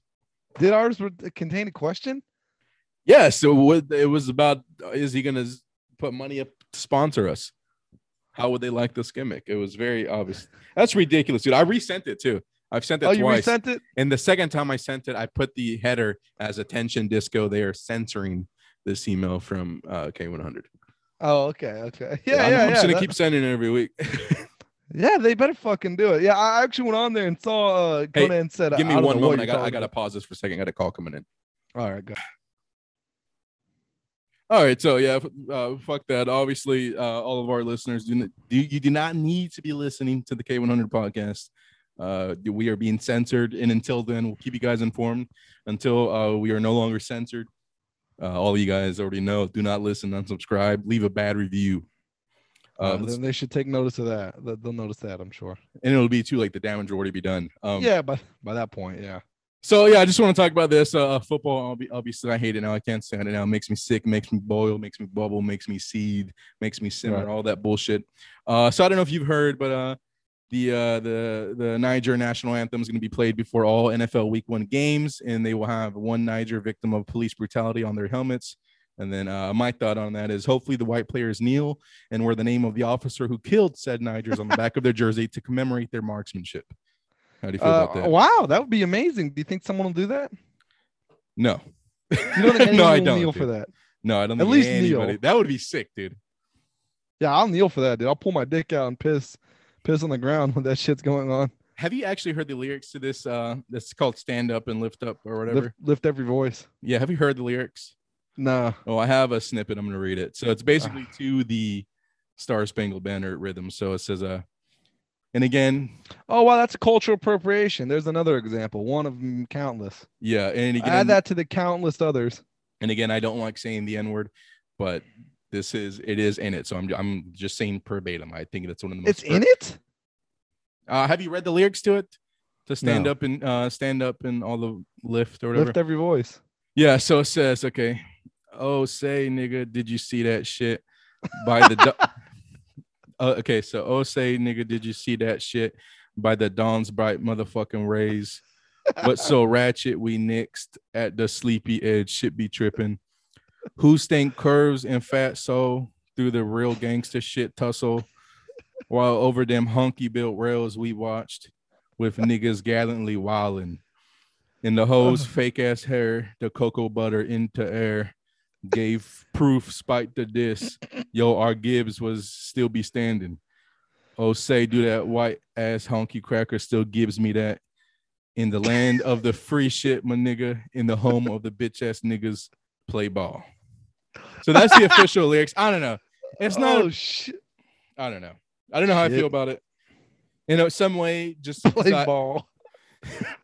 In some ways, just because I am now a proponent of an accelerationism, I want to wherever we're going, just hit the gas. Okay. So I do think this kind of does help with that. Yeah, you know what? You're saying that accelerationism. You know, I've been hearing a lot, and you know what? I will admit, you know, you and my dad are on the forefront of this, and then I kind of hear it from you guys, and it further validates the feelings. What's funny is I want to get your thought on this, but you know, when you hear it from myself and of course our father, I know in my experience, when you first hear it, it's because of the years of programming. Your initial reaction is to reject, like nope, recoil, recoil. You kind of cringe within yourself, but it simmers. It cooks in the back of your mind, and then you realize, oh, they were right. Yeah, and then something happens out in traffic or at the store. And then it's like it died, that flame that it's like he lights a match. Yeah. And then it's just in there. And then it dies out. And then something happens. And then that flame, falls in a pile of gasoline and it ignites a roaring blaze. And then I remember, oh, yeah, this is what he was talking about. Oh, yeah, now I remember all these other times. Oh, yeah, it's always been happening. Oh, yeah, it's as bad as it ever was. Yeah. Yeah. So so I think this does help with the accelerationism. Yeah. Well, when you mentioned that, I've been hearing a lot from my friends and my girlfriend and from other friends who feel the same way. I've been hearing a lot about them. They're a couple steps below me, I believe, and below us. Yeah. On the rung of wokeness, of being actually awakened and taking the red pill. They're a few tiers below. They're on their way. They're on their way, but they're not there yet. And they say, it's just all distraction, Diego. We're just being distracted from the real things. The Soroses and all the the deep state. They're distracting us from the real issues, but they're pitting us against each other. And then in my head, and I tell them, that's true. That is happening. I believe they are distracting us, and they're trying to pit us against each other when we don't have any business doing that. That's what they're doing. But then in my head, I always that's tell them, not true either. Well, no, I tell them, and I believe, that's okay. They did pit us against each other, but this is whether or not whatever they're distracting us from, this is a fight that needs to happen. This is a score that needs to be settled. This is something that needs to be rectified. It's probably true. Yeah, we're being distracted. There's something bigger going on. I'm sure, the Clintons are laughing all the way to the bank. Soros is good. He's rubbing his hands together. It's exactly what I wanted to happen. But, I tell her and I tell everyone that, that's true. That may be happening, but we can't do anything. We can't take those guys out until we do finish. We were forced into this fight, and they may have forced us into it. Like you said, I want to accelerate it because the faster we get this done, the faster we can move on to the real issue. Maybe they are being controlled, but I do think at the end of the day, yeah, we have to win this fight that they put us in, And I do believe it's a distraction. You don't think so? No. I believe that they are being used as a distraction. There's no reason for the mainstream media to do what they do and the strings to be. Oh, yeah, sure. Fine, all of that. But as far as every other part of that, there's no reason for us to be pitted against each other. Nah. It's just. Well, I'm of the belief now that, yes, I'm with you that, okay, well, it doesn't matter what we're here now. And we can't move 1 centimeter forward until we fucking finish this shit first, until we get rid of these guys. It's funny because talking about that, who's on whose side and who's pulling the strings. A couple of days ago, I achieved, I think, another breakthrough, or I've now ascended another level where I thought there were no more levels. I thought the glass ceiling had already been burst. As always, it seems, no, there was further to go, and it's always cyclic. You always come back to where you started, and we've joked about it before, but like, I'm beyond patriotism at this point. I don't care. The only thing, I don't care about any of that. I'm not waving that fucking flag anymore. All right. And it's funny because I find myself now, I will agree and nod to everything the other side wants to say. Oh, this country is bad. This country is evil. I may be agreeing with that for different reasons than you are, but at the end of the day, I see that we're in the same spot. Yet I still can't look over and you're still not a comrade. Maybe we do have a common enemy. That doesn't make you my friend. And I think that's where we're at. I think everybody in their own group, you kind of become the Stone Cold Steve Austin of the Federation of the World, where it's like, you just got to go and do your own thing. It's eventually where to have DTA, don't trust anybody, stop looking for allies. That's game. Yeah, you're 100% right. You're 100% right. You can't trust anybody. At the end of the day, you just gotta, pick your group, and then you ride that till the wheels fall off. And and that's something our dad said for a long time about this tribalism and about how that's what's going on. And I always disagreed with it and shook my head. But now, yeah, of course. So now I see, like, okay, that's where we're at, and that's okay. I always tell people, I have some conservative friends, and they always have to say, I want to tell you, I don't want to seem racist or anything like that. And then I always tell them, like, oh, well, you are racist. And I was like, it's okay because I'm more racist than you, and that's just the truth. Just because it's bad doesn't mean it's true. Being a murderer is bad, but there's still murder. There's a lot worse things you could be than racist. All right. There's a lot worse things you could be than sexist. Okay, I'm racist and sexist. There's a lot of things you could do. It's funny. When I was perusing Reddit, I saw this, like, I don't know what else, like Reddit / like ex red pills or ex red pillars or former red pillars, and I was like, oh, I gotta click that, and the description for the community was like, these are former people who were red pilled who no longer see that was no longer the way. So I'm thinking, oh, I can't wait. Go ahead and try, as I entered it. And what the normies have associated with red pilling is that whole, like, men going their own way bullshit, where they no longer try to fuck girls, and they no longer, they like see that, and it's like, oh, well, hold on. That's nothing, and that's a brilliantly effective subversion tactic propagated by big media, that's what we mean when we say red pill. Nah, that's not what we're talking about. That's what I'm saying. Look, they aren't pulling the strings. They are, they have a bigger plan. They're working on something else. But I always tell them, look, it doesn't matter what they're working on, because let's say we all come together and defeat them. Look, at the end of the day, there's still one more enemy. There's still a battle to be. So you see why I was right all those about a year ago when I said, at the end of the fight, at the end of the battle, and we look over and we look at some of the allies that helped us, some of the double agents, if you will, the Candace Owens, the Hodgwins. You now see that I was right. That the last move, they got to go. No, they can stay. I don't know. I don't ever agree with that. Those people can stay. You'll get there. All right. Well, I'm just gonna mark this. 7/18/2021, still not successful. The subject is closer. Yeah, the subject has still not accepted the pill, but eventually. Well, look, I'm not ever gonna put it. Yeah, I won't put it past myself, because I never thought I would get this far, man. Look, you go back. I don't know what we're in 2021. You go back about 6-7 years ago, Pharaoh. When you were first introduced to these topics. How you and I both acted about this, about how that's not the case. Race doesn't matter, and I always tell this to people, and you've said it before, and I always tell people this, and then they try to act like it's not the case, but they're lying to themselves. And if they have, if they're at all honest and they're at all interested in the truth and in growing as a person, they will admit it. Because I believe you can live your whole life without admitting this, but race is the most important thing. It is the biggest issue, and it'll always be the biggest issue. Race relations, don't you think? Now you've went a step too far. I think at the end of the day, we're all the same. And I think we're all... Yeah, well, no, I'm joking. No, I agree. Yeah, of course. That's the final battle. But I do think you can live your whole life and never accept that. You can even be exposed to it and never accept that as the truth. But I always say, if you're at all interested in the truth, if you're all interested in taking that red pill and just seeing, I kind of associate it with imagine if you were to one day find out that, I don't want to use, if you found out like a close sibling of yours was like a violent rapist, you'd kind of be like, oh, no, that's not the real him. Or, you would kind of just, I know everybody's saying that. I know it's probably true, but no, that's not the Johnny I knew. I know it was. But look, let's end this on a light note. It's something we can all laugh at.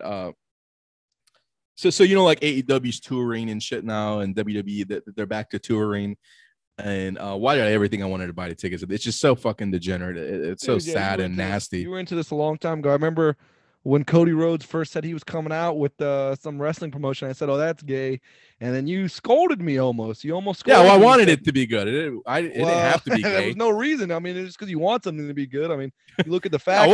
People involved. Dude, I told you by about week 3. I watched that show for about 3 weeks. I watched all the pay-per-views, and then by about week 3, I said, let's pump the brakes. It's not really what I wanted. Yeah, all right, I voiced my concerns very early on. I didn't need 3 weeks to figure out that the Young Bucks and Cody Rhodes aren't going to put together. Well, you blindly gambled on Reddit and it came up Reddit. It's not like this was a high IQ play on your part. All right. You're just the E-drone, your little E-shitter, and over here we don't respect E-drones. It's not like I watched that product either. I didn't know that this new one's not. Oh yeah, the reason it was gay was because of Triple H was the reason it was gay. But there's this clip, man. I got to send you this GIF. It's I don't know what show it's from, but it's like all these, and they're all like clones of each other. They're all fat. They're all receding hairline. They're all bald. They all have beards, and they all are wearing these AEW shirts. When the crowd is like, the camera's panning over to the crowd. Man, hey, I don't want to cut you off. That reminds me, though. I don't know if I've told you the story before. This is real quick because I'm going to forget it. You remember what you're saying? Yeah. But you talk about these fat receding hairlines, and I know it's a joke. And they don't all look like that. It reminds me of this one time. Anytime someone wears a wrestling shirt, I consider myself to be cool. You're married, you have a wife, and you have a good life, and I feel the same way. Like I'm not a fucking fag or anything like that. I'm one of the cool wrestling fans, but I will, openly admit if someone wears a wrestling shirt or wants to strike up a conversation about wrestling. It's kind of like, hey. Yeah, I'll try to do it, and 19 times out of 20, I'm like, oh, you're a faggot. So that shouldn't have done that. But every now and again, there's another cool guy who kind of gets it. But one time I remember going, I was at the chicken restaurant that I worked at. I used to eat out of the trash at all the time. And that's how you'll, as fans of the old show, remember this is that restaurant. I was cleaning up at the end of the night. And if there was an old show. Huh? If there was an old show yeah. And that had any fans, that's something they'll remember. But yeah, there was a man that worked there, or no, he was a man at the end of the night waiting for his like to-go order, and he was actually clad head to toe. And Cody Rhodes, the American Cody, not even Cody Rhodes, Cody the American Nightmare. He had, and I'm not joking, he had a Cody American Nightmare hat. He had a Cody American Nightmare long sleeve shirt. Cody the American Nightmare like pajama pants. Jesus. And Cody the American Young Buck slippers. Whole thing. Whole get up. Yeah. These slippers. Are things. Yeah, that's another thing. These are all things. He had a hat, long sleeve shirt. I gotta say real quick, for a company that got their start as a t-shirt company and used to have, I mean, look, the Bullet Club shirts in the beginning are kind of sick. A lot of people weren't even wrestling fans were attracted to them because they look pretty fucking cool. There's a lot of cool apparel, dude. If you look at their apparel now, what the fuck happened? That was what you guys were, and then the apparel's so gay. Anyways, go ahead. Yeah, it's really gay. Well, anyway, he's wearing this. I don't know if it was Gen 1 apparel or what you would call it. It looked pretty gay to me. But anyway, he was with a woman too, which was surprising. But obviously, she was grotesque. This woman was absolutely repulsive. But anyway, they were standing there, and I went up to him, and I was like, "Oh man, you're an AEW fan, huh?" And then he was yes, he talks like that. Yes, I am. And then I immediately was, oh, never mind, and walked away. But it was brief. I just said, "Oh, you're an AEW fan?" He's like, "Yes." And I was, "Oh, who do you like?" And I like Darby Allin. And anyway, oh, you're killing me, dude. So I walked away. I was, oh, that's cool. Him and his wife or whatever are here getting chicken. Anyway, what stuck out to me was that this guy was fat.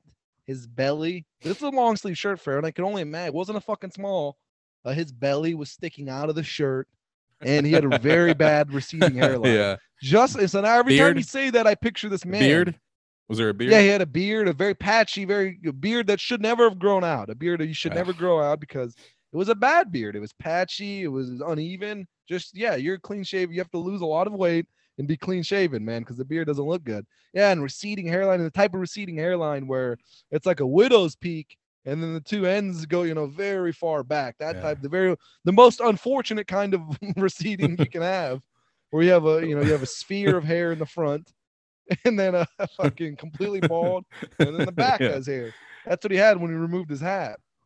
That's what he had. So it was, very unfortunate. Well, like one of those shitters, one of those random generated calls. Maybe one of that guy. It's one of those guys, but the camera pans on him and he's like recording. Everybody fucking has to look at something through even though you paid $7,000 for your ticket, you still have to watch it through your fucking 1080p phone. You can't look at your fucking eyes. Anyway, so he's doing that. And he's like already hype. Everybody around him's like, AEW, he's doing that. And then I guess the horses start trotting and it's like Adam Page's song. He literally balls his fist, right? Balls his fist, stops recording now. He can't even contain himself. He balls his fist and he's shaking and he's going, oh, and he's like, oh, Adam Page, and it's like the camera pivots back and you see Adam Page enter. You know what I'm talking about? Where you're so excited or so incensed. I've never seen this clip, but I'm aware. On shaking, Christmas when I was 8 years old. Yeah. It's a grown fucking man with a receding hairline, crooked teeth. What the fuck? Anyways, sick. It's fucking disgusting, dude. And in some ways, wrestling is hotter than it's ever been. I don't know if fandom it's not. I don't know if fandom was ever that hot for Bret Hart. Do you think people got like that with Bret Hart? Yes, dude. I've seen videos of fucking in Mexico wrestling 1990 where they were trying to fucking fuck Vampiro Canadiense. Those are women though. Obviously the product was hotter then, dude. I don't know. I don't know if the fans the product. Isn't the product that guy here? Farrell, that guy would die for Adam Page. I promise you, that guy would die for Adam Page. He's probably gonna fucking kill himself not too long. There is now is these fucking masochist fans that are give me a John Moxley butt plug and I'll fuck myself, Yeah, so it's disgusting, I saw this picture as a selfie as another of these Klingon style fucking receding hairlines where the whole fucking forehead is there, but they still have long shoulder length hair. And he's taking a picture of himself in a hospital bed. No smile, no nothing, arms fat, flabby, and skinny all at the same time. And he's taking a selfie, and on the bottom of the selfie it says, John Moxley better have kicked Carl Anderson's ass because I dislocated my shoulder cheering for him. What the So he didn't even get to fuck? watch the show. He like had to go to the ER because over a dislocated shoulder. I would stand there and just enjoy the pain. Like, yeah, I'm gonna go to the ER tomorrow, I guess. Fucking his ass. Guy. He knows this shit is fake, right? This is gay, and he didn't even stay there to watch it. Okay, you dislocated your shoulder. Big deal, dude. Fucking grow up. He knows this shit is fake, right? I don't know. Oh dude. my gosh. I got a couple more things to run through real quick, and then we'll call it a day. But I want to end on a lighter note because you went really dark and in a really, quite frankly, an uncomfortable direction. Yeah, never intended. I want to say this. Can I say something, or you want to just leave? Say it real quick. Yeah. Look, I want to say, look, I don't hate everyone. It's something I can't explain. I think one famous guy said one time, I can't tell you what racism is, but I know it when I see it. It's the same thing about this. I can't explain it to you. I can't explain to you my views. I know what they are. All right. So I don't hate everyone. I'm really not even racist. Okay. I'm just looking out for, you know what, for first one, what you're always doing wrong is you're already denying that. I never deny the hard R. I never deny the word that I'm racist. I say, who cares? Why do you care? What does it matter what I feel? No, I don't think racism is a real word. I don't think it's a real term. It's a term that we only started using about 100 years ago to describe just only European people. No, I don't think it's a real word. I don't accept the basis. I think we all are. So there's that. Yeah, don't be afraid of that word. All right. Let people call it. Don't ever deny that. If you get called that, just accept it. There's no reason to refute that. All right. That really disarms them.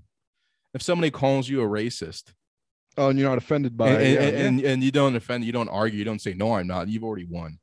Oh, okay. So, yeah. Who cares? Okay. Anyways, let's move it along. Yeah, you took this in a very bad direction. I'm gonna try to get us back on course and cross over the finish line with smiles on our faces.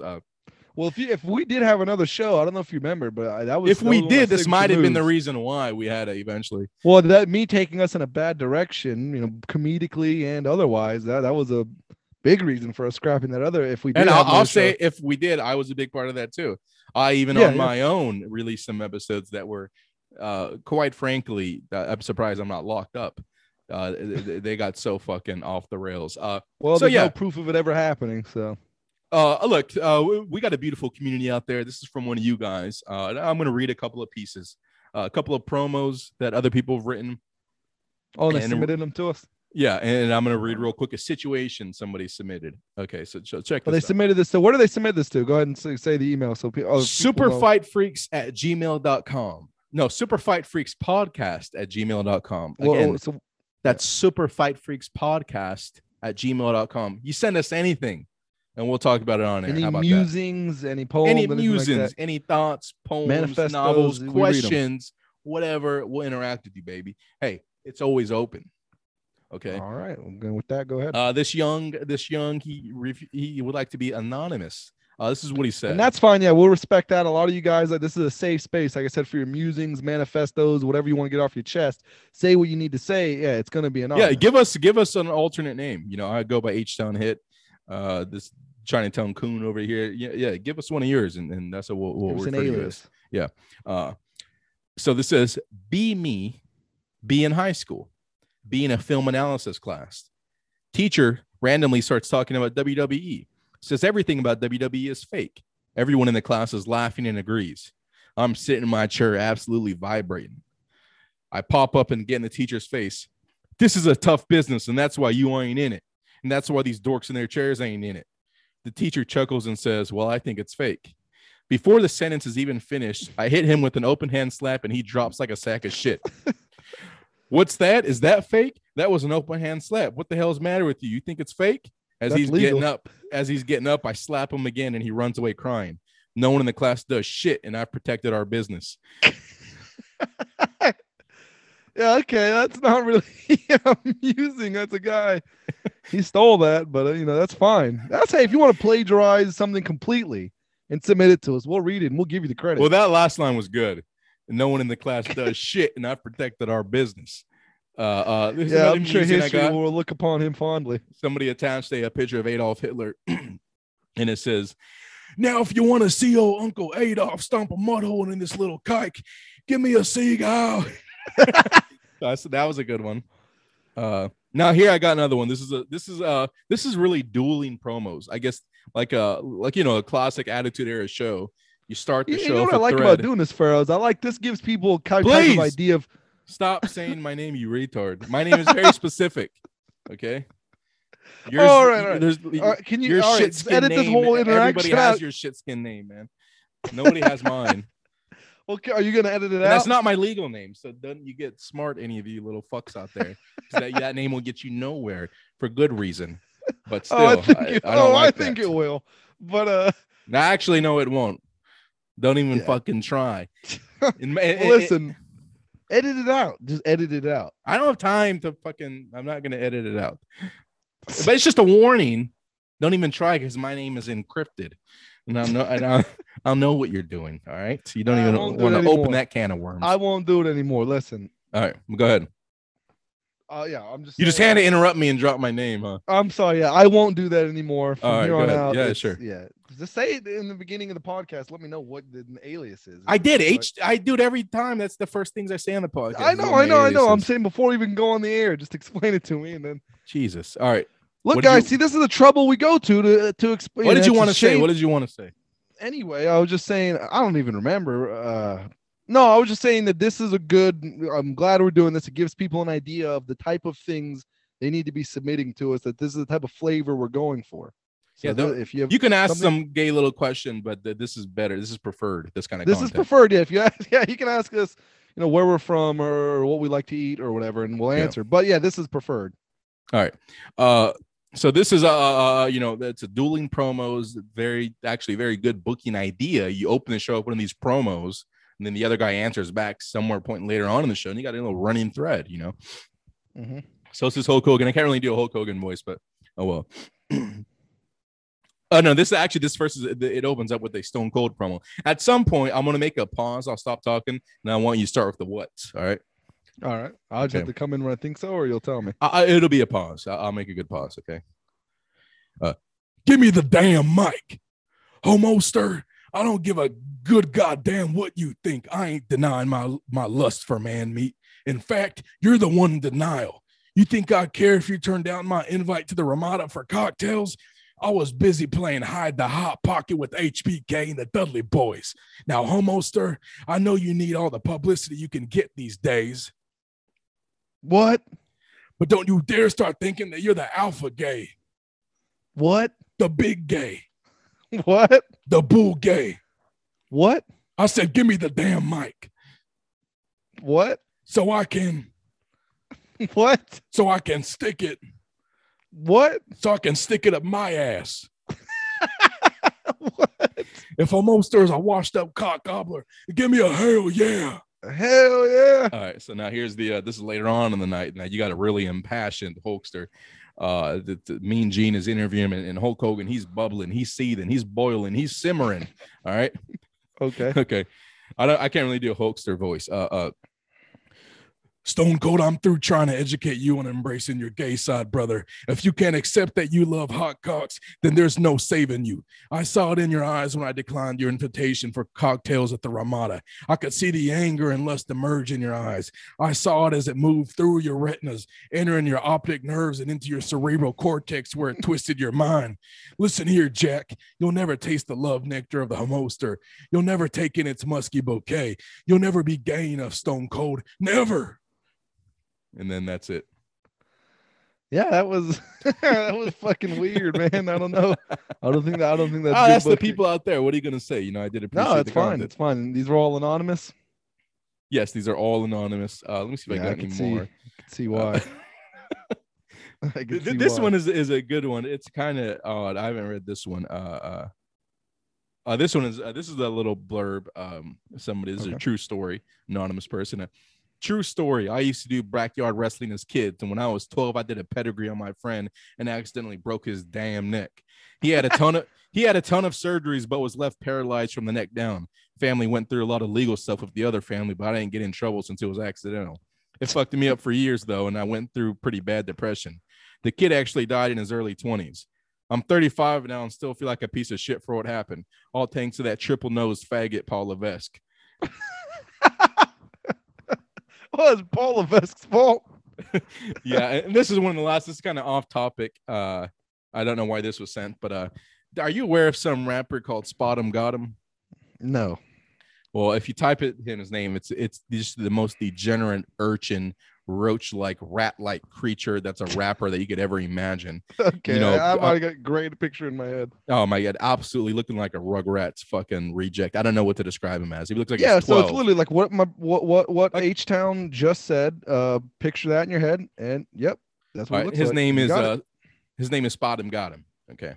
And so somebody, I guess, saw a picture of Spot 'em Got 'em. This is how it starts. There's the picture attached.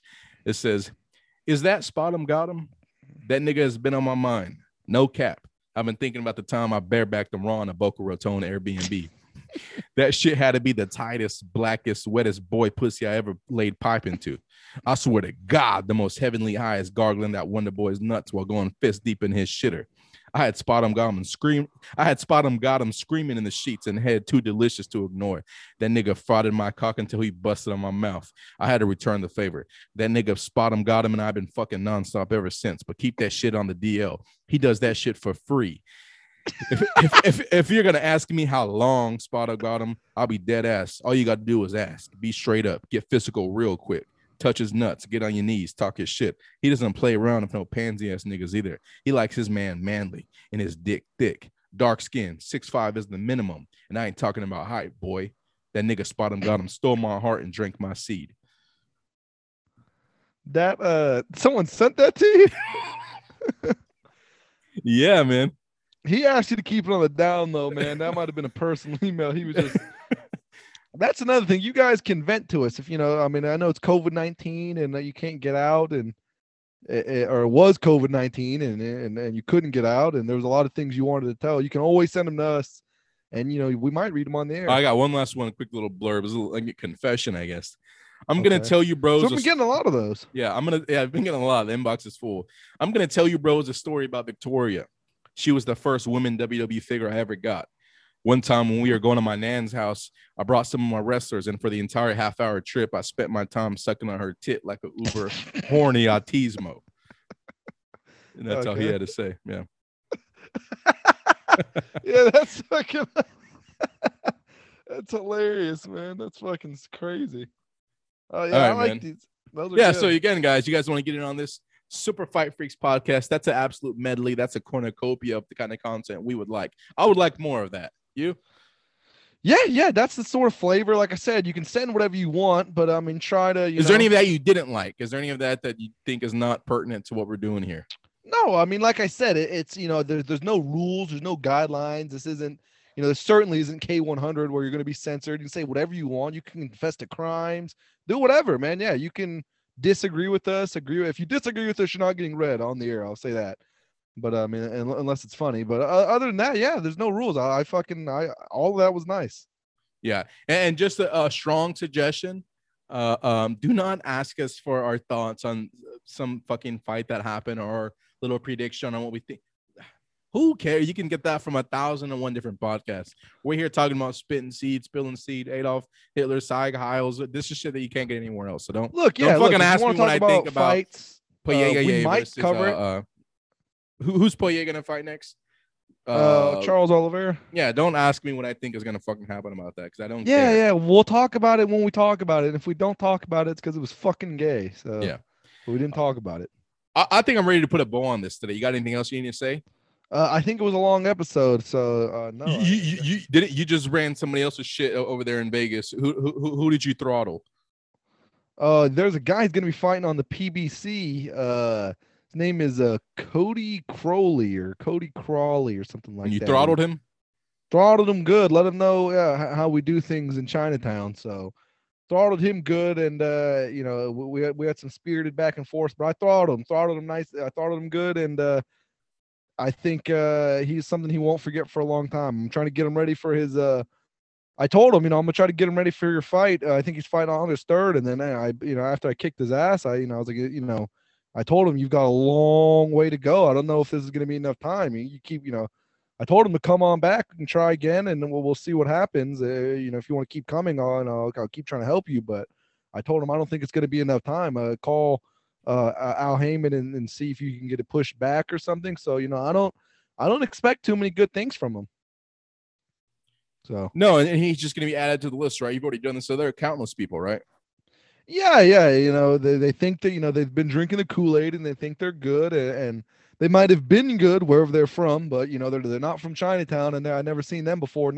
Most of these guys I've never heard of before. They have to explain to me all of their accolades, and once that happens, you know this guy's a fucking phony, and he's just dying for your approval, or he's just hoping you're gonna drink the Kool-Aid like everyone else before you did. But you know, that's not something we do here on this podcast. It's not something I do. So yeah, once you figured out, you download the little information. He landed some good punches, but as soon as I figured it out, I gave it back to him, you know, 10 times worse than he gave it to me. And, you know, he's not the first victim and he won't be the last. So, you know, I beat him and I'm moving on. And like I said, if he wants another free ass whooping, they're free. So you can come and get it anytime. But I'm not even interested in the work anymore, you know?